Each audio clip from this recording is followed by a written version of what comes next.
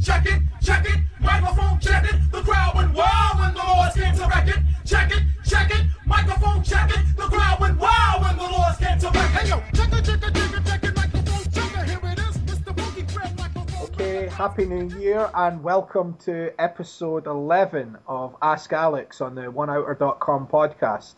How are you, Alex? It's the first time we're catching up in 2014. Yeah, and I feel really guilty when you said Happy New Year and it's the 4th of February. But I mean, I always do, like, I always time it, like, who's going to be the last person to say Happy New Year? And the last one I had was the 16th or something like that. So, yeah, we're really running late. But hi, world. It's good to talk to you again. It's great to be back. Yeah, well, partly the reason is Alex was, obviously, if you follow his blog and follow him on Twitter, Facebook, etc., you will know he was in the Bahamas, sunning it up, playing a 10K. Yeah. So we're going to let a lot of people want to know what happened there and stuff, so we're going to look at catching up with that. We've also been noticing on Twitter some planned battle between him and an MC, the Saurus. Yeah, you know what's up. You know it's going to go. Anyway, go ahead. We want to get to the bottom of that and see what's happening there. And we'll deal with your questions as well. Some good questions and an interesting idea from one listener that we might look to take up on the podcast, but we'll talk about that later. So if you just want to tell us about the PCA, Alex, and sort of what happened and what was your thoughts, musings, what pissed you off, etc. There's got to be something. This was seriously my favorite PCA trip ever. I'm dumbfounded how blessed I am in life. And it was obviously the tournament didn't really go that well. I mean, I did cash and that's nice, because you end up, up on the trip. And, it was good. It was good. It was just frustrating that last, I bust on the exact last hand of day 3. And it was kind of, it was tough because I was, I was nearing the chip lead like 6 hours before that, but it was just one of those things, like open-ended straight draw, flush draw, and a pair. You bet 2 streets, river, you brick, you check, the guy checks back, he happens to have second pair with a slightly better kicker, and it's just, It kept happening like that, and I kept, I bricked with something like 5 combo draws with like pairs, open-ended straight draws, gut shot draws, flush draws, stuff like that. And those are really my bread and butter, because if people fold with any frequency when you're betting a combo draw, you're just printing money. Because if you bet the size of the pot, it needs to work 50% of the time. But if the person's options are call or fold, which most people consider their only options because, oh dear God, do not turn your hand into a bluff. All the 2+2 kids that have never made $4 in their life will laugh at you. But if you have like 27% equity offsetting your 50%, how often your bet needs to work as a pure bluff, like your play doesn't even need to work more than 1 time out of 4 sometimes, and then if you hit the combo draw, it's just like party time, right? And I have this weird run where, 7 times in a row, like nobody folded me. I was like, okay, that's okay. But then I didn't hit any of them on the river. And it wasn't, there was one time I could have bluffed the river, but this is weird. I don't know this kid's name, Tim something poker. He was a nice kid. He's missing a finger or something. But yeah, essentially the board was like king of clubs, jack of clubs, X. And I had like whatever the X was plus 2 clubs. And no. I picked up a draw on the turn. I just c-bet the flop with like 5, 6 of diamonds. On the turn, I hit like an open-ended straight flush draw or something like that. He checks. I bet again, thinking I could probably get him off a jack. He calls. The river comes the ace of clubs, which obviously is an overcard and is the flush draw. And he checks to me, and I go, it took all my energy not to put it in, but I felt like the dealer walking on the side and like the girl bringing over the drinks would know I was bluffing the way the table had been going. So I just checked, and this kid's so funny. He like turns over king queen. I go, nice hand. I muck. And then he goes, thanks for not firing that river. I'm like, okay. And then he goes, well, I wasn't folding anyway. So then I was like really confused. I was like, thank you for not giving me another 100K. If you're going to call the river, you should have like demanded I jam the river. I don't get it. But, it was kind of it was fun. It was a good day, you know, and everybody was pretty cool. I had a lot of fun, you know, and I really tried to talk it up. And I'm not really a talker in day-to-day life. Like, I kind of like Costa Rica because everybody doesn't expect me to say much because I can't say much in Spanish. But I mean, you know, it sounds weird, but like I'm an introvert. Like, this isn't like me talking with anyone. This is me just talking to me right now, you know. And you kind of pop up once in a while, Ginger. You know, Yeah. it's but no, I mean, but like I really tried to, like, you know, man, like love the people, really have fun with it, and everybody was pretty cool, you know. And it was there were a few people I like got on their nerves, but then they busted, you know. So it was good, and you know, I had a lot of fun, and you know, a friend of mine, he's like 50 something. He from Costa Rica, a real demure guy, and he just was like, I'm coming to the Bahamas. I was like, all right. So he stayed with us, and my horse came with us and my friend from the States, and you know, it was a good time. You know, we were all, you know, all going out on the beach, swimming in the Caribbean every day, and I went for a run that was just out of this world, man. They were having a storm, and I was like, I love running in storms, man, because that feels like you're just like riding on God's wave or something. And like I downed a 5-hour energy drink, which they're illegal here in Costa Yeah, Rica. They're I think illegal they're there pretty too. crazy. Yeah, they're really bad for you. They're really bad for you. But this is all I can do anymore, right? So I was like, all right, I'm gonna give my kidney a punch. So I took one of them, and I was just jonesy, and I went running, and I found this like hotel that was like, it was I'm really sounding like an American by saying like every sentence, but it was just like, it was a Roman pantheon, you know, and they just like marble terraces in front of this crashing Caribbean. And yeah, I had Snow Goons. You're a fan of the Snow Goons, right? Yeah. Yeah, I had their new Black Snow album, and it was like, it's that perfect moment where it's like the third or fourth time you listen to an album is the perfect time, because you kind of know the lyrics, you kind of know what's coming, but it's still got that fresh CD feel. I was just jonesying, man. I was feeling it. I was just like, man, this is like, you know, I never thought I'd get to, you know what I mean? I never thought I'd get to go to the Bahamas like once in my life when I was a kid. That was something like rich people from Florida went to on their honeymoon, you know what I mean? I didn't know anybody from Seattle with money who had been to the Bahamas. It was just too expensive. And the fact this is my 5th time there, I was just like, what the hell, you know? And it was just, it all kind of came rushing to me in that moment. I was just like, you know, thank God, praise Jesus Christ. This is like, this is the life, man. This is fun, you know? And then I got kind of pissed off when I busted the tournament, because I'm like, man, you know, I want to win this tournament, man. I want to be, you know, I want to be back, like, making the big decisions. But, you know, it's all good. It's once you put it into perspective, it's like, you know, it's all gravy. It's all good. Yeah, since I went to, you know, I've been to Vegas a couple of times. I went during the World Series once, and that was kind of like, you know, an anticlimax, a little bit. Yeah, no, I feel you. I don't really like crave Vegas at all now. I don't know. Maybe that's because I'm not playing much poker. But I think the Bahamas, you know, ever since Thunderball, you know, it's like, it's like I wanted to go to the Bahamas. So it's still like one of them that, you know, it's on the bucket list, that kind of thing. Like, got to go there and, you know, play some of the events at the PCA. You love it, man. You got to go in though expecting, okay, you're going to get robbed at every turn. Like, I mean, you know, like, I mean, they're making their money. They got to that's like their only business there, you know, so they got to get their money from you. And you got to joke with the people, otherwise it's going to be tough, you know what I mean? So because they're kind of a tough-minded people. But yeah, it's gorgeous. And I'm with you, man. I don't feel Vegas either. I know a lot of people love that, and I think it's cool. It's a good time, you know? Like, I love, like, the Pinball Hall of Fame and, like, going to shows and, like, goofy shit like that. But it's a cool place, but, you know, it's not like... I think single guy with money in his pocket, it's a great place to go, but...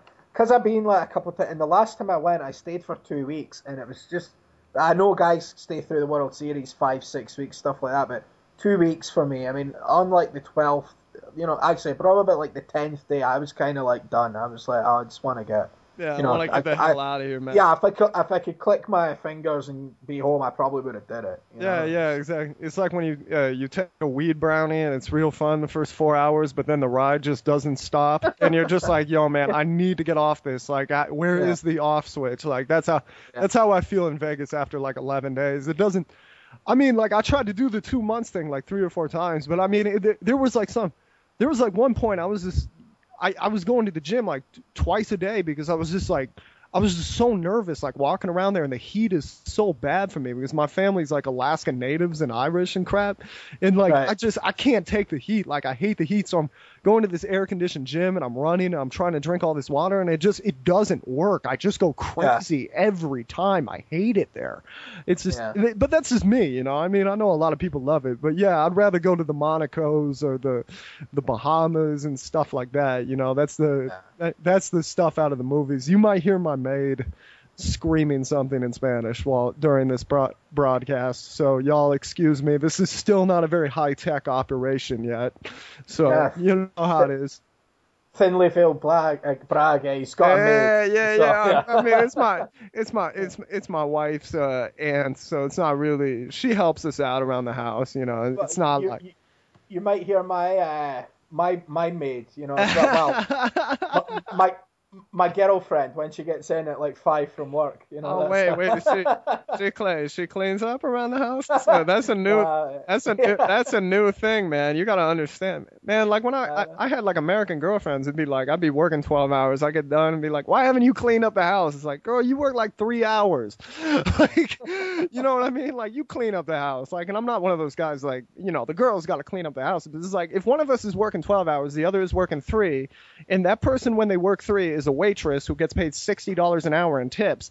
That person can come home and do a couple dishes, you know, that's all right. But yeah, you know, it's all good. I just like to complain because American culture is funny to me. I love Americans, but they're quirky. They're funny, aren't they? Aren't Americans just funny? Hilarious. Not as funny as, hey, you know, there's a professional poker player who's from Scotland who's a battle rapper. Have you heard of this?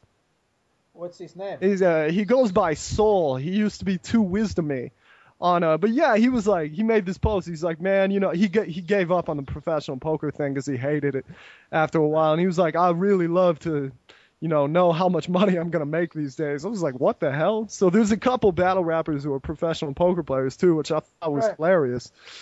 Yeah. But yeah. That takes us on nicely. I was reading on Twitter. You like that transition? Yeah, I like it. This guy, the Saurus MC, you're going to explain it to us for people that don't know. Well, okay, so a lot of people think it's going to look like something out of 8 Mile. That's not how it works anymore. Okay, they kind of there was this movement called King of the Dot, which was referencing to like King of Toronto. And it was a Canadian rap battle league, and it's the biggest rap battle league in the world now. And what they did that was kind of different is, well, they put like white guys up against white guys because they're from Canada, and it's kind of hard to find black people there. You kind of take pictures when you see one because it's like, hey, there's one. But there's like, and it was like white dudes versus white dudes, and there's no beats because I mean, that's the stuff that people really struggle with. You know, the way they used to do it back in like Eminem's days, the DJ would put a random beat on and you had to rap over it. And you had like 30, you can go watch, I think it's The Source versus Justice. And he's from this time, right, where they had like 30 seconds and they had to freestyle. And like that is insanely tough because you have to be on beat. You have to make stuff up at the same time. And like, you know, those guys would write things going into it. And like the big battle, you might be hearing my dryer right now, but anyway, the big battle like Eminem lost, that was like Eminem versus Juice. Like Juice, you know, like he knew the DJ, so he knew what the beat was going to come up on. And, you know, and there was a lot like cheating back in the day, and that kind of like left a bad taste in people's mouths because it was kind of, oh, but yeah, you can YouTube The Source versus Justice. It's a crazy battle. It's one of the more old school 8 Mile battles, and it's from like 10 years ago or something insane. But yeah, I mean, there was a lot of cheating back in the day, and a lot of guys were like writing stuff before they came in. So, you know, what they kind of did away with was like, okay, we're going to get rid of the beats because that's kind of what, you know, the layman has trouble with. And it's actually kind of hard to hear what people are saying over it sometimes, right? So like people will drop sick lines, but if the guy's rushing with the beat, you might not catch it, you know. And there ends up being a lot of filler when you have to like come up with things like every 20 seconds. So what they did is they did away with the beats and they said, you come here with something you wrote and you know who your opponent's going to be. So you got like, you got 3 months to, come up with, if the dude's fat, you can come up with every fat joke you've ever written in your life, and put them in a structured order. And if you're like really dirty, you can bring up every like joke you can think of about his girl or any dirt you can bring up, right? So kind of, and they started putting money on it up in Canada. So it like became like this high stakes thing, they do like $1,000 heads up with judges and, they no beat, but it was a cappella. And when it was a cappella, it became interesting, because people had to, you had to create your own flow, interact with the crowd. And you had to make people feel it without, like a beat getting everybody into it. So, yeah, and it kind of went off, and I've been really into that since, like, 2006. I don't know. Me and my friends used to watch on YouTube and go, oh, man, this dude's crazy, And I do it a bit in Europe because, it was just, like, the craziest advantage in the world, like speaking English as your first language, so it didn't even feel like competition. But, like, it was something me and my friends did it when we were drunk. But, yeah, then I saw the Source was like supposed to battle Jeff Madsen. I was like, oh, that'd be dope. I'd love to hear some poker jokes. You know what I mean? And, I don't know what happened. It didn't go off. And then one of the dudes at Bluff was like, he knows I'm a huge battle rap fan. And he was like, yo, would you ever battle the Source? I was like, well, yeah, it's like if somebody said, hey, here's $100,000. You get to go play Phil Ivey. You don't get to keep any of the money, whether you win or lose. But, of course you take the opportunity to play Phil Ivey, right? Even though you're 90% of the time you're going to get destroyed, right? Yeah. And in my case, it's 100% because there's no way I could flow like him or write like him or any of that, right? But I was like, I said to the Bluff guy, I was like, dude, you got to pay Source like $3,000 to come out for a battle. You know what I mean? Like, seriously, like, the stakes are really that high for a lot of these guys. There's some battle rappers that, like, that's like him, like, on some general stuff. That's like him if he's writing some normal stuff. If you want these guys to come out for, like, championships or, like, main events, like, some of these guys get paid $20,000, $25,000 to do these, right? Yeah. So I was like, there's no way in hell you're going to get the Source. So, of course, I just said, yeah, if you get the Source, like, I'll do it, right? And they kind of came back. They didn't really say anything. And then, me and the Source talk on Twitter anyway. So I finally just, like, I didn't even know if they asked him. I was like, hey, we going to battle? And he was like, yeah, I'm down. You don't even have to pay me anything. We'll do it. And I was like, whoa, right? Yeah. And then I was like, oh, shit, now I have to battle the Source. But, yeah, we were going to try to do it in L.A. for LAPC. But my immigration, it's like the longest process in the world here, getting my residence, and you get like 2 months to like register with like their health insurance here, and obviously since the health insurance is free, it's a pretty long process. And they were like, they were scheduling me like 4 months after I set the appointment, and I was like, yo, that's not gonna work. My residence is gonna expire. And they were like, okay, we can put you on this day and this day only. And it was a day I said I couldn't do because it was in the middle of LAPC. But I was like, well, I guess I have no choice. You know what I mean? And it seems like my wife's aunt is spraying something on my dog, which is hilarious because he grits his teeth. But anyway, as long as it's not paint, it's cool. No, it was like, I think she was fake. Doing it. She was like, she was holding the spray bottle. But yeah, and so we were gonna do it in LA, but now we're gonna do it at WSOP.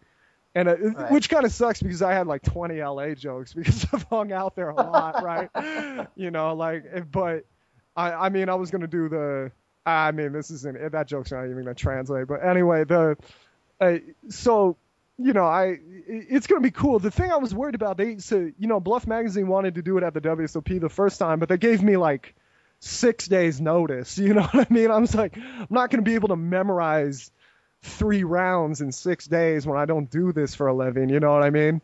And and then the other thing with the WSOP is like half the people don't speak English as their first language. And it's like, have you ever like gone to a comedy in a foreign country, Barry, that's in English? Okay, it's awkward because like you'll be the only guy laughing because it takes them a second to like get the jokes or like the translation's a little off. And it's like these people aren't even going to have subtitles at this battle. And I don't know if you've ever heard two guys like rapping, but you kind of end up slurring your words because you're trying to get so many out. So, like, I'm just worried, people aren't going to feel good, like, reacting because there's two German assholes next to them who don't understand any of this. And they're just like, I don't comment on blogs. I don't make an expression when I play poker, and I'm not going to be laughing at this. It reminds me one time I was in Hong Kong with my friend about 2006, I think. So, like 8 years ago now. That's crazy. And, I was like 22. And we were in this bar. It was like a hooker bar, filled with hookers everywhere. There's no point saying it was anything else. Yeah. But it was a really cool scene. It was in Wan Chai, if anybody knows Hong Kong, and that's like the party district. And we were there, and they had this like Hong Kong based band. And it was filled with like Filipinos. There was some Chinese lead singer girl, a Chinese guy, and stuff like that. But they'd memorized all the songs. And they were sort of like hip hoppy, songs. And they did lots of covers and stuff like that. And they were just so good because they were just mimicking, the original. Yeah, right. So it was like, that clip. It's like the North Korean guy that does like Whitney Houston perfectly or whatever. It's like a parrot. But we were absolutely wasted, me and my friend there. He's from Scotland as well. And I used to, like, fuck knows what got into me, but like they had like a break in their set, like 15 minutes, and it was the DJ on. And I was full of shit, big time, and I walked up to like the bar manager, and I convinced the guy I was an MC champion from Manchester. I said, I was like, oh, listen, like, absolutely wasted. I was like, listen. I was like, well, I just won the MC championships in Manchester. Now, you want me to go on and do this and that, whatever. So he goes up, the DJ puts on like fucking a couple of Biggie Smalls tracks and beats and stuff. And I'm just rapping absolute shit over it. Like mixture of Wu-Tang Clan stuff, Biggie Smalls lines, my own bullshit, absolute shit. But it lasted like 15 minutes, and it was like this Chinese crowd were like going mental, for it. They've never seen it, man. They've never seen it. Yeah. So like I got like a real buzz off it, right? Like a real buzz. Now the next bit, I'm not proud and I'm not convinced like what the truth is to this day, right? But I come off the stage, and you just reminded me of the story, and this is going to make clearer later when one of the ideas that someone emailed in. Why I'm going into this. And fucking, I came out and I finished, and my mate was pissing his cell, and like, I think he filmed a bit of it on his phone. I'll need to see if he's still got some of it. Oh, God. And he's like, oh, you're off your head. That was crazy, blah, blah, blah. So anyway, 10 minutes later, like, we're having drinks at the bar. This fucking guy comes over to me, grabs me, and says, get the fuck out the club, essentially. Whoa. And I was like, whoa. I says, what? And he's got security with him. And I'm like, what the fuck? Like, I'm saying, I spoke to the manager. He said it was cool for me to go. In my head, it's because I've went up on the mic and been like singing over songs for like the last 10, 15 minutes. Yeah. And he keeps going to me, you're taking the piss, like that. So I think he's saying I've been taking the piss. I'm saying, no, ask the manager. And then this guy comes that speaks better English and says to me, he's saying you took a piss. And I was like, what? Apparently, someone pissed all over like the DJ booth, like after, like this bit, right? So to this day, I don't know if I did or not, but like I was that wasted. I might have just been like, all right, I'm fucking bursting it. I took like a piss in the so we got asked to leave, obviously, and that was it. That's the most epic story I've ever heard. It was so fucked up. It was like, because in my head, I'm like, I'm not taking the piss. The guy said I could go up. And then this other guy comes up, no, he's saying you take the piss. And someone's pissed in the DJ booth. And I was like, what? Like, no. And then I still, genuinely to this day, 8 years, I can't remember if I did or not. I was that wasted. I hate that. Like, that happened to me. In Malta, I got my ass kicked one time, but like, and it was over something I said to some girl, and I to this day, I don't know what it was. I just wish I earned the scars with something really offensive, but like, I just don't know what it was, and that's why I don't drink anymore, that kind of stuff. Yeah, that was me as well. It was too much. When you're kids, it's fun. Yeah, no, I was in Korea though. There was like, they'd always like, Eminem, I was like, hey man, I don't know if they told you, but just because I'm white, I was like, this must how black people feel, like just because I'm white doesn't mean I can rap like Eminem, man. But then like, yeah, and then they put me on the karaoke thing, and it'd be like, I just barely mumble through it, and they'd be like, whoa, English spoken rapidly, this is awesome. No, that's so cool. You got to do that. You got to feel that. You know what I mean? It was a great, joking aside, it was actually, for 10, 15 minutes, it was a great buzz. You know what I mean? Because I think every white person that listens to hip hop, I think fancies themselves as an MC, or they could at least do it. And way back when One Outer was first starting, the first guest, let me think, Jungle Man was the first guy, I got on. Then in between, the second one was Helmuth, and in between Jungle Man and Helmuth, I was supposed to be interviewing Prahlad Friedman. Oh, right. So I was keen as fuck because I spent like 15 minutes and I wrote an actual rap. I was going to hit him with it, and I'm sure I've got it on my old laptop somewhere. I'll need to do it and actually do it on the show one time for a laugh. There you go. Because I wrote this like rap about Prahlad Friedman. So that was going to be my angle with them. I was going to go, right, come on, let's, this and that, and then just come out with this rap about him. And in my head, I think it's quite good, and then and you don't. The big thing to do is accept you're white. Like I used to have a bunch of black friends, and it was like when I tried to fake the accent, they'd be like, "Yo, shut up, white boy." But then it was just like. But, you don't want to do, the song and dance, you know what I mean? But it's, if you just go with your own thing, it's fun, hip-hop's fun, It's like,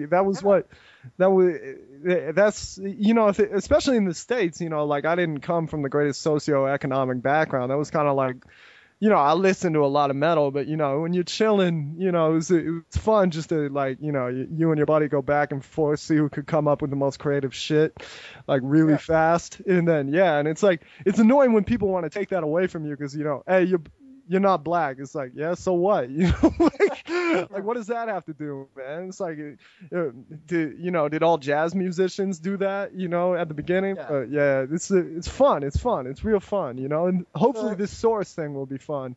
It's going to happen on World Series of Poker then, in Vegas, in person. You're looking to do it. Oh, yeah, no, totally. No, I mean, you got to try to get the crowd going and all that. It's, it's a cappella, so I'm sure he's actually going to be rapping and making pretty funny poker jokes. I'm probably just going to be cracking wise. You know what I mean? So that'll be, it's a cheap promotion boy too, because it's like whoever's going to be the first person to do this is going to get way more attention than they deserve. Yeah. You know what I mean? So if you guys want to steal my thunder, you got about 6 months.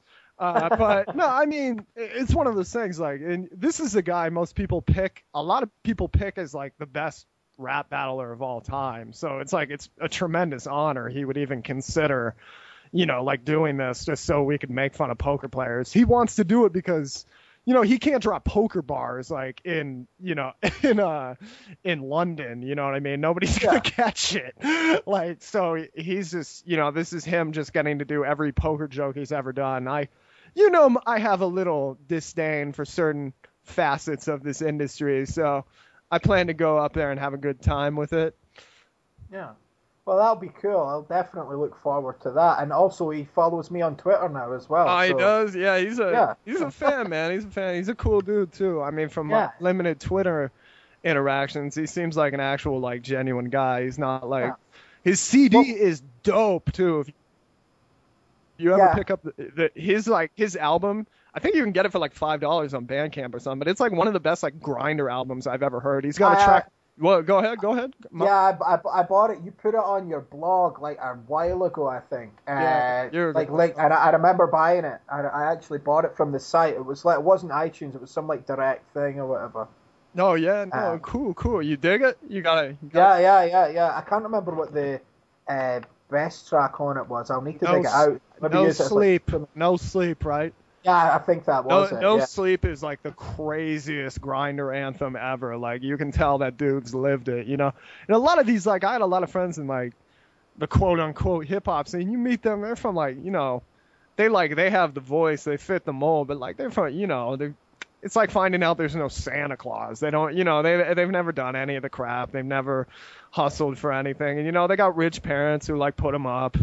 you know, and all that. And it's like, you listen to that, it's like, man, this dude's lived it, man. This is some awesome, this is some good hip hop. Yeah, all right, it's not the hip hop hour. It's not the hip hop hour. Just move it along, Barry. Jesus. Always want to talk about your rap battles, man. It's disgusting. Anyway, let's go. Yeah. Well, that was actually, again, nice segue, Alex. This guy emailed in, Francis, said, hey guys, I've been a big fan of the podcast for a while. I also used to like the 2+2 podcast, but not so much anymore. Well, that's maybe because he's found the best one with the 1 hour. Exactly, man. I mean, you know.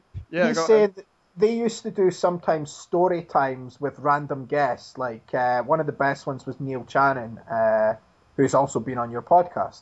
Let me see, Francis Barry. Yeah, and he's got, why don't Barry and Alex seem like interesting guys? Why don't they give us some of their stories, poker or not?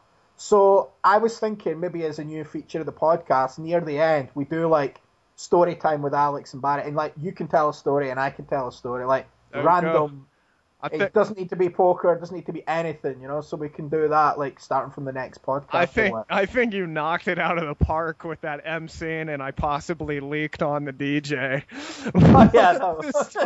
But yeah, no, I've got a lot of... I felt bad because it was like seemingly like he said someone's pissed on the DJ booth like over the record. It was over records and stuff. I mean, I felt like the next day I was like, what the fuck, you know. But I still don't know if I did or not. I mean, I assume I did. I mean, it's one of those things. Like, I mean, like when people are drunk. See, like when I got drunk, I'd like wake up in my own vomit. And, like, you know, it's like at least it's like, well, I urinated on a DJ. That one sounds like a Robin Williams punchline. You know what I mean? That's a fun one to say later on.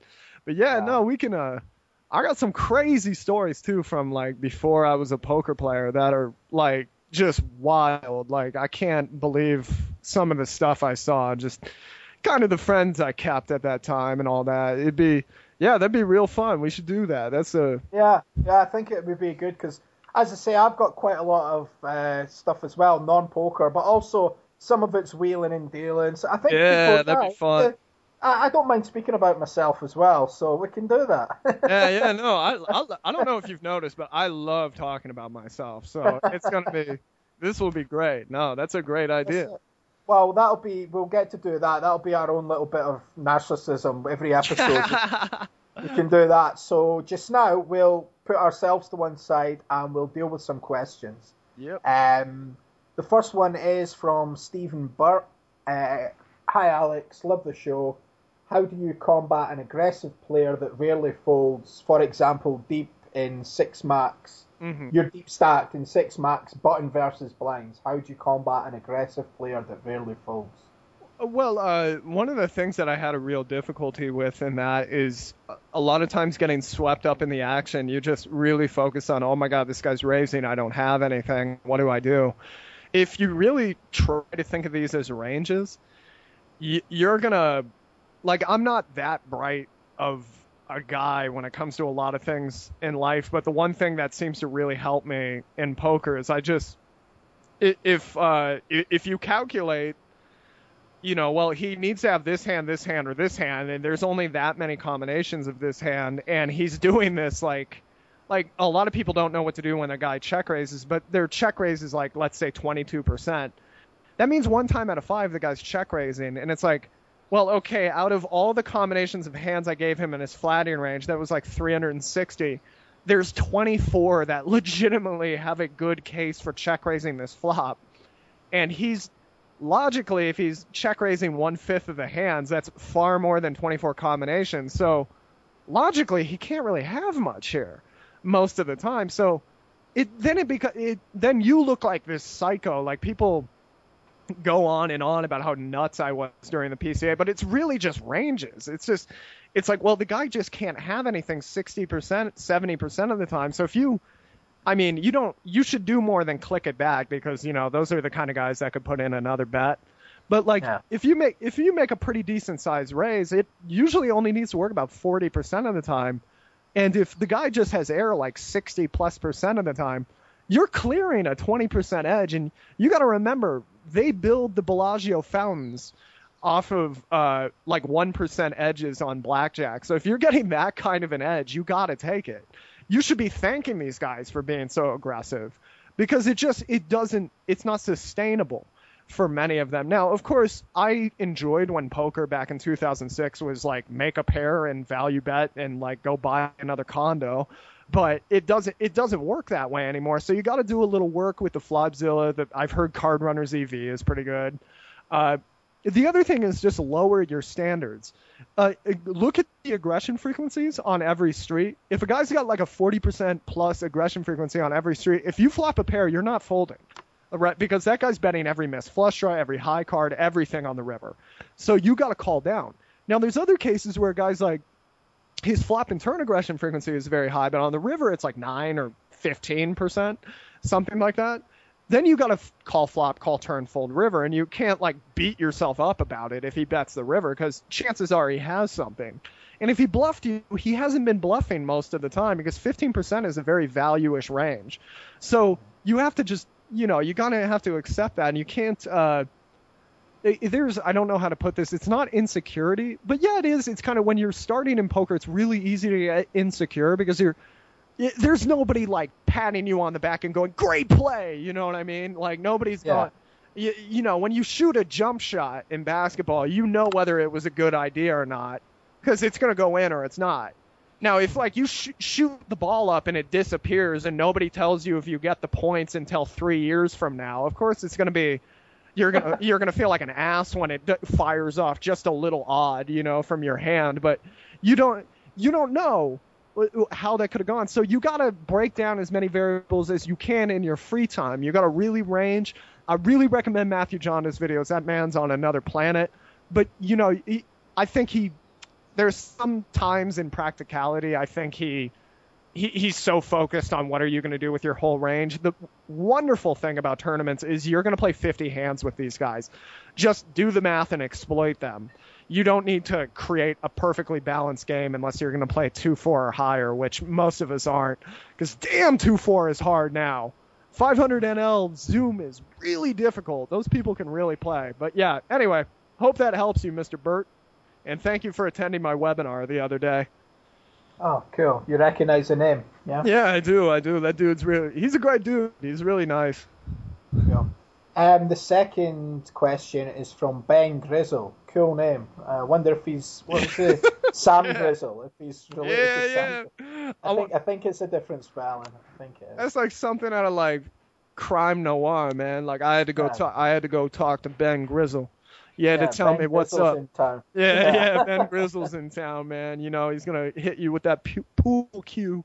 Anyway, go ahead, man. I can't talk today. Go ahead. Alex condones race folding when you have a short stack, but what are his thoughts on race folding when you have, say, 30 big blinds or larger, and are raising into the less than 15 big blind short stack? Wonderful, because you know why? Because they're gonna think I have to rejam or fold here. And take this on the button. Let's do this with, let me see if I can memorize this. This is the thing that really worries me about the rap battle is I can't remember things I say every single day. So I don't know how I'm going to remember like all these lines. And my freestyle game really sucks most of the time. But I think if you put things to a beat, like I think you can remember exactly. Easier. The thing I'm finding with writing is like, if the line is like crazy fun and you're like, oh, I can't wait to hear people's reaction, like you never forget it. But if it's just garbage, you're never going to remember it. So I had this I was trying to do this like Joe Seabox scheme, and it was just lame because it's like, why beat a guy when he's down? You know what I mean? And it was just like, I just threw it out. But anyway, no, it's like, okay, so there's a lot of times you open on the button on PokerStars and you're risking 400 to win 925. I'll use that blind level with the antes because that's the one I memorized. And that needs to work 43 dot something percent of the time, 400 divided by 925. Oh, excuse me, there will be 525 in blinds and antes. And you're risking 400. So you're risking 400 to win 925 total because that 400 goes back to you when you win. So what you do is 400 over 925 and you get 0.43 Now, if you open on the button into two 15 big blind stacks, and you create some ranges. The one I always use for fun is I always make 33%. Now, does that sound like normal to you, Barry? Like, are people jamming 33% of the time? Well, when you gave me the lesson, we went through Oh, yeah, this. you went through this? Yeah. Okay, so you know. 33%, for those who don't know, goes down to 4-3 suited.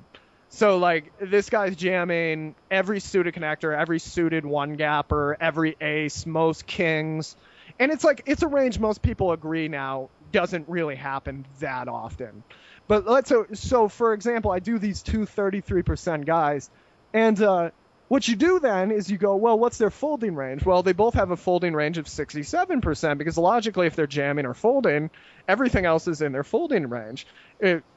Whatever's not in their jamming range. So you have 0.67, and then you have another 0.67. The way, if you remember multiplying fractions in math, in high school math, which I didn't remember when I started learning this, so I had to have somebody teach me, which was wildly embarrassing because I'm pretty sure that's 9th grade mathematics. But I was so bad at math. But anyway, so you can convert them into you can convert fractions into numbers, so 0.67, and then you just multiply them together. Or if you're really lazy, go onto Google and put 67% times 67%, and it'll tell you their combined folding range.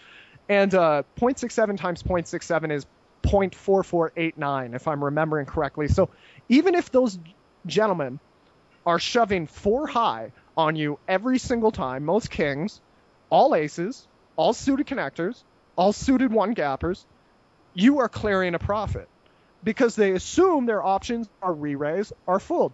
Now, if you're going up against a guy like Bet You Don't Bet or Z Justin, this doesn't exactly work because those guys know how to finagle a profit by flatting some of the times from those stacks, widening their range beyond 33%, and making it not possible for you to raise fold any 2 cards.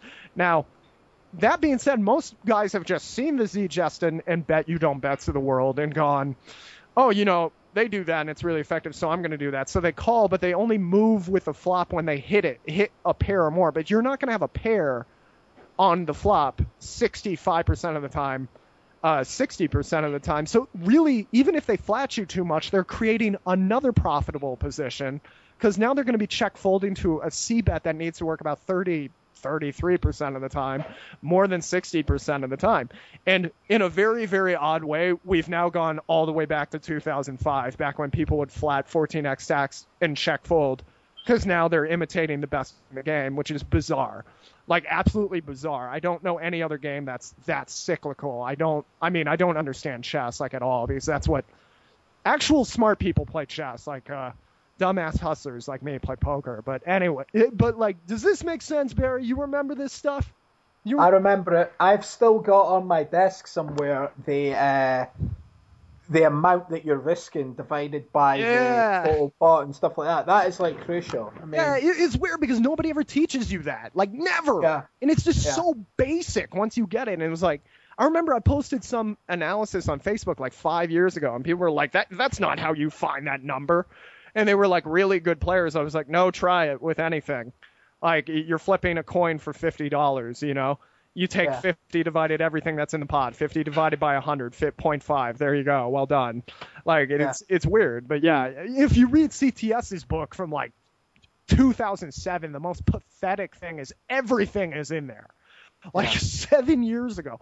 They just, smart people don't need to dumb things down. So they just wrote whatever. And like, when I was like 19, I read it and I was like, what is this crap? Or like I could, I knew it was like really smart, but I just couldn't understand it. You know what I mean? It was like trying to read Middle Chinese. But yeah, next question. Let's go. The next question is from Amy, and it's, I'm playing in a live women's league, WSOP main event package. Oh, cool. There's 11 per table. That sounds brutal. 6,000 chips, 15-minute blinds. Would you say tight is right in this structure? Mathematically extremely tight is right. I played 12 to a table in Uruguay once. I've never been more bored in my life. It's like there's just like queens plus out there every single hand. Like, but yeah, no, it'd be very tight. But at the same time, realize everybody that can be good because in my case, a lot of people were like walking around and not paying that much attention and like play. The great thing now is everybody has like iPads and stuff. My wife's grandmother just showed up, so hey, you might hear some rapid screaming in Spanish, but It's okay. it's all good. But yeah, so I mean, if you see a few people have checked out, you know, and a bunch of people fooled, you know, a lot of people are assuming like I can just stop playing right now because like I'm never going to get a hand and everybody else is going to get a hand. So, you know, if you see a few people have checked out behind you and a few people fooled before you, you got to open a little more. And you got to play more of those implied odds hands like 7-6 suited and stuff like that. And because it's far more likely you're going to be up against a big hand and crack it.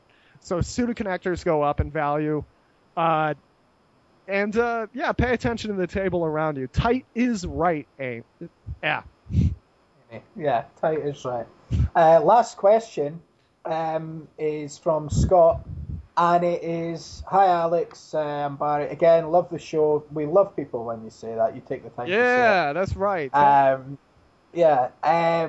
have some Christmas money left over, and I'm looking to buy some poker books.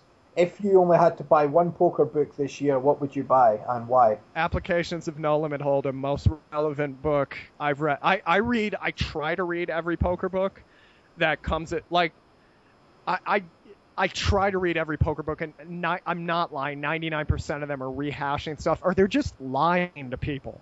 It's really obvious they're people who just ran good, and then, like, you know, they're trying to make an extra buck off the book. Kill Everyone is like really good, but like there's things in Kill Everyone that just made me want to rip my hair out. It's like, you know, the guy flats out of the big blind with sixes, the board comes 7-9-9, and the explanation is I start off the action by leading. I'm like, why do you lead? Like I'm really honestly curious. I'm not saying it's a bad play, but why the hell would you lead from the big blind with an underpair on a 7-9-9 board? And the particular hand was versus Shannon Shore. And like, I think Kill Everyone is an excellent book. I think it's a book everybody should read, but even that book has parts that make me want to rip my hair out.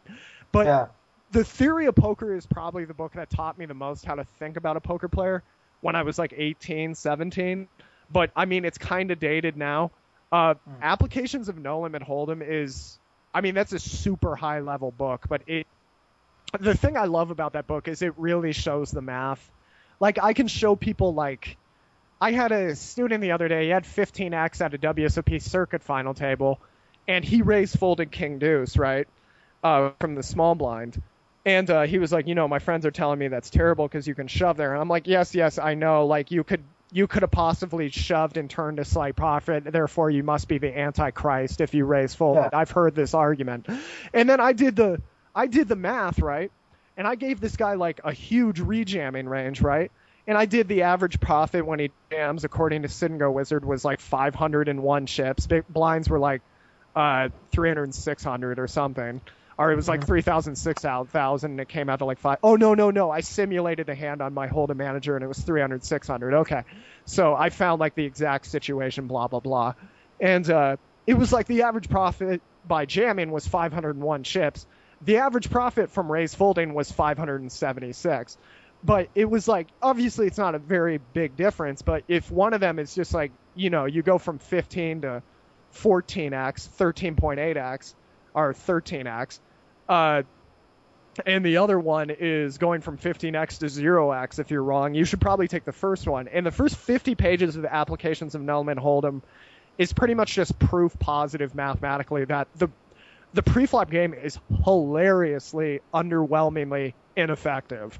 And everybody playing this 3-bet, 4-bet, 5-bet game are really just trying to make themselves feel better. And it's kind of, I don't know, when you play Go, this like Japanese game, they have this term called Fool's Go. I can't remember what.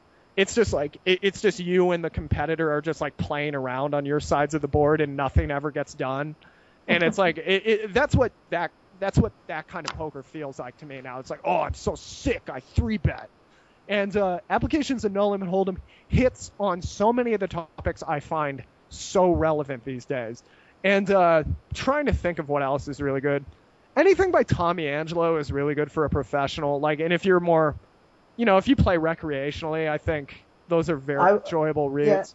I would say one that I read not long ago was How I Made My Poker Million. I think it's Tree Wins. That was a great book. It's very light reading, but it's very good. Yeah, sorry, go ahead. Yeah, it's more sort of overall strategy and lifestyle strategy and things, a little money management rather than actual mechanics of the game. But I think that's a really good book that people would, be a good money spend on. Yeah, that's like the ace on the river for online poker players. But it depends on how hard you want to work. If you want like the master's class, Applications in No Limit Hold'em is fantastic. I'm trying to think of if I've read anything by I'm very sad I didn't bring this up. Anything by Jared Tendler as well. Yeah, Jared Tendler is like fantastic. Tree Win. Anything by Tree Win I greatly enjoy. I really enjoy reading what he has to say about the game. And I know a lot of people bash on him for certain things, but that doesn't take anything away from the work. If you're a logical person and you read it and you go, damn, like that is smart, I've like some of the best like bluffs I do.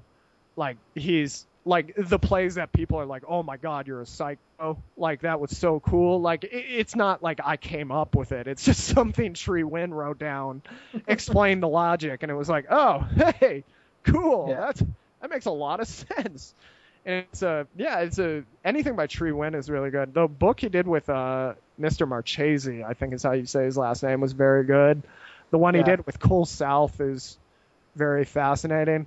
I don't know if they still charge like $1,000 for them. There was like a day it was like $10 on the Kindle. I think it's on like every torrent site as well. Yeah, it's on. Yeah, I'm not gonna lie. When I was like a kid, I got it that way. But like, I can't remember what it's called again. It's Let There Be Range. Let There Be Range. Let There Be Range. Yeah, I remember. Cool name. $7,000 when it came out, but is that what it was first? I remember it being like $1,200 when I first. Really? Eventually, it got down to $1,200. Well, it was actually a pretty good deal. Like my buddy was like a really high stakes player, and he paid. I don't know how much he paid, but he was like, I would have paid this $7,000. That's like. When I have a bad day at 510, it's 7,000. I was like, well, that's not exactly how this works, but yes, like, like if it can really help you make like another 100 buy-ins at 510, yes, it's worth the money. And like, you want to reward these guys for making it, but yeah, 7,000 sounded pretty preposterous. But no, I think I don't know. Maybe I stole that one, but I bought all of Tree Win's other books. But when I was a kid, I read that one. Yeah, man. Hey, forgive me, man. I was like 18, but yeah, I pay for most of my stuff. Me too. Yeah, you got it. It's a lot easier. I mean, especially with the Kindle stuff now. Yeah, it's awesome. It's a pop 20. Give them $20. Yeah. It's all good. It's like I had to be careful though. My wife found my like credit card statement. It was just Amazon. What in the hell? Like So anyway, you could have went. It could have been worse. It could have been escort agency. Yeah, I should. I'm pretty sure if I brought that up, I would have pissed her off more. But oh, are you re-raising? Is that a threat? Is that a threat? But anyway, continuing. Oh, well, that's all the questions in for this episode and dealt with. As I say, we skipped one of the other questions was for Francis, which we discussed earlier about saying, give us some sort of story time thing. So we're going to look at doing that for the next few podcasts. I'll need to jog my memory, and just when you said MC stuff there, it just reminded me of that time in Hong Kong. Oh, that was dope. Yeah, so we'll come up with some stories for the next few podcasts. As OneOuter.com is a Scottish-based podcast, I want to give a big shout-out to ScottishPoker.net. A guy over there, Martin, does great work. So anybody playing poker in Scotland, or especially obviously if you're in Scotland, it's got all the updates of the local casinos, what live games are on, etc. And he just they covered the Dundee leg of the Grosvenor 25-25 series. And a big shout out to my friend Chico Lamont, who got second for £10,000. Whoa! So that was, he's a really good player. I know he listens to the podcast now and again, and total hero. He did well. So, and Martin does some great work at ScottishPoker.net, and he put a OneOuter.com ad on the site. So I said I'd give him a big shout out in return. All right, man. Hey, Barry, before we go, I got a deal to make with you, all right? Okay. I was doodling some things. I'm not going to lie. You were like, I'm going to have you practice for the Saurus on the show. I was like, all right. So I started writing some stuff, and then I forgot about it. But I got most of it done right here, I think. If I bust, see? If I drop something right now, will you take your Prahlad Friedman bars for the next show? And will you do them? Because we want to hear this crazy Hong Kong sensation that you've described. I don't give it. I'll do it. Yeah, I'll do it. All right. Do it now if I had it on the screen, but I don't. All right. So. Here we go. All right. I'm going to do mine. You got me all hyped up. You're like, you're going to do it. Yeah. Okay. Do you want to beat? No, I don't. Because I can't rhyme. First of all, I'm white and very, very white. I really pronounce my R's very hard, as the Saurus would say. No, but okay. Freestyle. I got a few on the side. Okay. But just so you know, Barry, freestyles are all things people memorize. It's similar to how they deify my grind, like I've really won $3 million. I just am choosing to spend none of it at this time. But I feel I'm more than a little qualified to rhyme, considering I have the most hood poker background of all time. But being around crack and gats doesn't make you shine. It just means I understand what it means to walk the line. I never lost my fire because I have no choice. And my family needs money, so I use my voice. Sister's got bills, my mother's disabled. So I'm a little different than these bitches enabled by their rich parents when their kids see poker on cable. My story's so crazy you'd swear it was from a fable. Ran so hard for so long, but money doesn't make you stable. And now I have this choke artist label because when I was drunk, I literally choked up on some transvestite named Ariel. But for real, I'll be serious. I needed drugs as a kid like Eskimo Clark needed breath mints.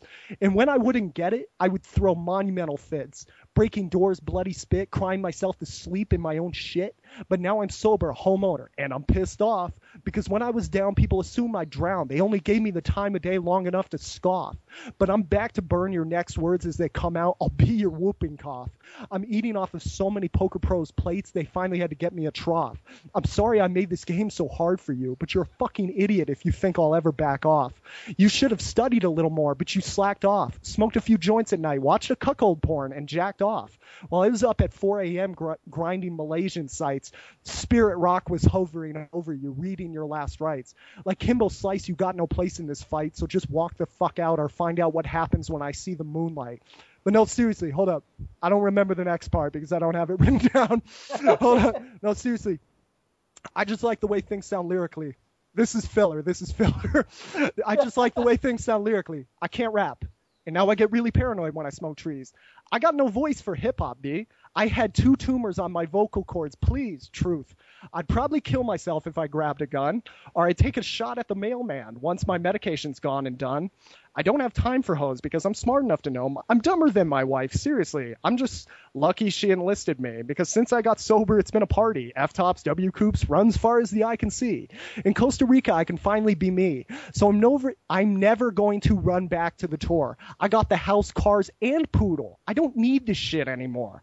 I'd rather spend all day reading and playing Madden than working 16 hours the next day because I can finally make it happen. I don't want to depend on this because that's what makes the passion dampen. All right, hold on. Okay, it's more of a freestyle now. Okay. A good deal of these were written. I just enjoy flowing so much.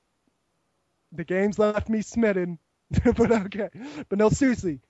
As kids, my friends and I played with those rocks, but we listened to more metal than hip-hop. But we listened to Swollen Members on the bus to move the money ourselves. There was no one we could trust. But thank God we're free now. Thank Christ. Poker's about to be legal now. Okay, I found it on my notes. Don't consider this hip-hop. I'm not good enough. This is just talking with people. Barry, you and I got that locked up. Besides, with my poker rap contemporaries, I feel like I'm on the bus from the movie Speed. Jeff Madsen and Prahlad Friedman, the bar is set very high indeed. But there's another part. Give me a second to remember it. If I can, I'll just make up some bullshit. My game's so official, it should be legislative. I rhymed it with shit. Damn, I'm creative. But no, yeah, that's my filler when I can't remember something. Okay, no, I remember. Okay, I got it right here. But no, the Source and I are going to have a little fun, hurting each other's feelings for promotion. I'm going to get slaughtered. That one's a given. But if someone said, hey, you can play with 10K against Ivy, only condition is you can't keep the money, of course you're going to take that opportunity. It's a challenge, B. It's funny when we yell at each other on TV. I just got to hope I don't choke and take it that seriously. So check Source and I out when we battle at the WSOP. There we go. Okay. Ha, I found it. Well done. Yeah, I found it. Good. There we go. No, I had it written on my notebook, but I was like, yo, man, I got to finish this because you got your sister-in-law coming or something, right? My sister. Your actual sister. Yeah. Actual real life. All right. I want to hear your bars. I want to hear your Prahlad Friedman bars. This is gonna be the whitest hip hop hour ever. We're gonna recommend more CDs too because hip hop's a big. It's more connected with poker than a lot of people realize because it is about the hustle. You know what I mean? It is about trying to make that money. No, and I'm glad you appreciate that. And you, such a fine recording artist such as yourself from the country of Hong Kong, could join us today. You know what I'm saying? I gotta get the. I wrote one for Prahlad Friedman, and it's on my own laptop. I gotta find it, and I'll definitely do it on the next show. I'll be honest, I wasn't gonna do anything because I was like, oh man, that's gonna sound so lame. But then when you were like, yo man, I had some written for Prahlad, I was like, well, Barry can do it, you know what I mean? But I was like shuffling through papers through that thing, but like, man. God is good. Actually, I wrote one about 2+ tours as Oh well. my God. Yes. I gotta do that. I'll find that as well. Because I was gonna do that. That was the whole Prahlad Friedman interview. It was going to be like me fucking about and saying this and that, and get him to do some. Like my rap was about him, and there was some little jibes in it as well. So I gotta find it. I will find it. Find it. He caught wind of it, man. He's ducking you. Yeah, he bottled it big time. All right, man. I guess we should wrap this up. Yeah. So just on the thing, follow me on Twitter at oneouter.com. That's at ONEOUTERDOTCOM. Like the Facebook page, facebook.com/oneouter, and the Facebook group, private group where you can ask questions and stuff and be kept up to date when all the podcasts come out is facebook.com/groups/oneouter, I think, or just search One Outer on Facebook. You'll find us. Also, if you want a free £15 bankroll or £15 to spend at Amazon so you can buy a poker book yourself, you must set up a William Hill account by clicking on the link on oneouter.com homepage. It's on the right hand side, the William Hill banner. Deposit a minimum of £15 and play a hands cash poker or a sit and go or a tournament. Email me, Barry at oneouter.com. I'll check that you're all linked in and we'll get the £15 to you. So it's a free 100%, 15 quid for either your bankroll or to buy a poker book of that. Alex, where can people get in touch with you for lessons, private coaching, etc.? Well, okay, first, you guys, I want to say thank you for listening, but if you really want to thank me, tell a friend about this podcast. Send it to them, or if you're a really good friend, just subscribe their computer when they're not looking. When you're at a dinner party or something, see if they'll check it out. Hopefully they listen to, they're into poker. Don't do it for 72-year-old granny. She might not catch the humor. But, tell somebody about it. And if you know anybody that works in the poker business and would like to sponsor something like this, tell them to get in touch with us. Write me at assassinatocoaching@gmail.com. Because right now, Barry and I front the operating fees for this, and honestly, we have a lot of fun with it, and we make money from it in other ways, and it's a great promotion vehicle for myself, especially. So, I'm really happy to put it up and do all those things. But you guys got to remember, it's a business. We don't like being gone for a month either. So, but if we got sponsors and we really make this a real thing, with you guys, the community, we would love to do that, and we'd love to do more of these, and we can do more fun stuff, take more of your suggestions, get on, perhaps we'll bring on some guests or something, you know what I mean? We'll figure it out, so, help us out, help us, it's a community. We really enjoy this. We think it's this is talking about the fun stuff in poker, which is some of the reality, but some of the stuff that's more fun day to day, not just all the, piles of cash and the beer. And if you want to get a private lesson with me, hit me up at assassinadocoaching@gmail.com. My gay assistant will put you in touch with me at a time very soon. And let's see, check out my training videos on Pocket Fives Training. Check out things I wrote on pokerheadrush.com. I keep a blog there. I update it pretty regularly now. So there was a while I wasn't updating it as regularly, but I'm kind of moving away from playing poker every single day. So I do enjoy the writing, so it's going to be there. Check out my articles in your Bluff magazine, your WPT magazines. You can check it out on bluff.com, at wptmag.com, and check out my upcoming webinars, all that good stuff. Oh, check me out on Twitter at The Assassinado and see all the fun stuff. Lots of articles get posted. We have a huge catalog. We repost them a lot. There's always new blogs, new reviews of like books and fun stuff we enjoy, and it's real fun. We all come together and talk about books we like and talk about CDs we like and movies and crap, fun stuff. And we also talk about the strategy part of poker. And I love my job, man. I love helping you guys make money because you guys help me make money. It's there's very few businesses like that where we get to help each other, like build a better life for each other. That's real special. I'm thanking you guys for being a part of that. So check me out on Twitter at The Assassinado, and check me out on Facebook.com/Assassinado. It's my personal Facebook, so it's kind of weird, but I'm too lazy to make a fan page. But, it's weird. It's nice getting the random hater comments every other day. But, not that often. Most people are pretty polite. But yeah, check me out on all those forums. And we're going to do another one of these shows real quick. Thank you, guys. Okay, and on that note, I've just found my Prahlad Friedman lyrics. Let's go! So we're going to end the show with this. Let's go. Let me just go. Let's hope. Right, okay. I don't need to be or anything. Let me just see this. So I can't even remember the total. I think I got it. So you're just going to read it and miss the punchlines? Yeah. No. I'm gonna try that. Okay, right. Okay, right. All right. Silence in the auditorium. Shh. Right, okay. Oh my God, it's Prahlad Friedman. Everybody knows this player is a vegan. He don't eat meat and he don't eat chicken. He eats controversy for breakfast on the ESPN. Oh, that all rhymed. Does that mean I'm MCing? No, we're going on a journey, so don't stop believing. Bracelets, cash games, and WPT. He should have a sticker on his head, as seen on TV. Now let's talk about controversy. Anti-Gates first. Now clocks on TV.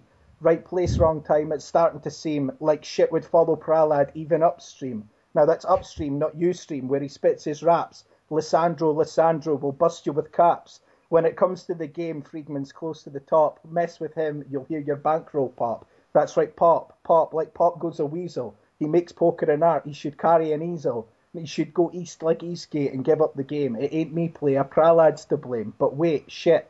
What's that fucking sound? It's Jeff Lissandro loading up another round. Prahlad, I think it's best to just cool it. Get behind Helmuth because he will dodge a bullet. Dude, that was good. That's it. Yeah, man, that was... I love that journey scheme. Nobody caught that. I bet a bunch of people didn't catch it. Oh, I forgot my grandmother is getting a therapy with my wife's physical therapy practice, and they can hear me screaming over here. Yeah, so Prahlad, come at me. Yeah, Prahlad's like, it's like when you make Jew jokes, they're not going to get too angry because they're too busy having their crap together and doing really well in life. So Prahlad knows it's a joke, it's all good. But that was funny as hell, man. That was dope. Okay. That was dope. Yeah. Okay, more. All right. Well, on that note, I'm available for bar mitzvahs, birthdays, etc. So get in touch. All right. Thanks for listening, guys, and I'll try and dig out the 2+2 one if I can't remember where that is or what that went like, but I'll try and find it. We'll try and do a little bit of banter with it as we build up to Alex's challenge with the Saurus, and we'll keep it light. Won't take ourselves too serious. Yeah, sounds dope, man. All right, peace, guys. Take care. Cheers.